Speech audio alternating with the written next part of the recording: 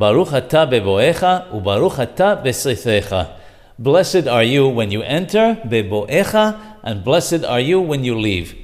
Rashi says that this refers to coming into this world and leaving this world. Just as one is free of sin when he enters this world, so too he should be free of sin when he leaves the world.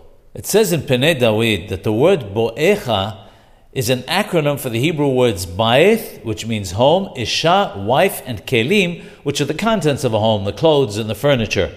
When a person has a beautiful home with a beautiful wife, with beautiful clothes and contents in the home, it gives a man satisfaction and peace of mind.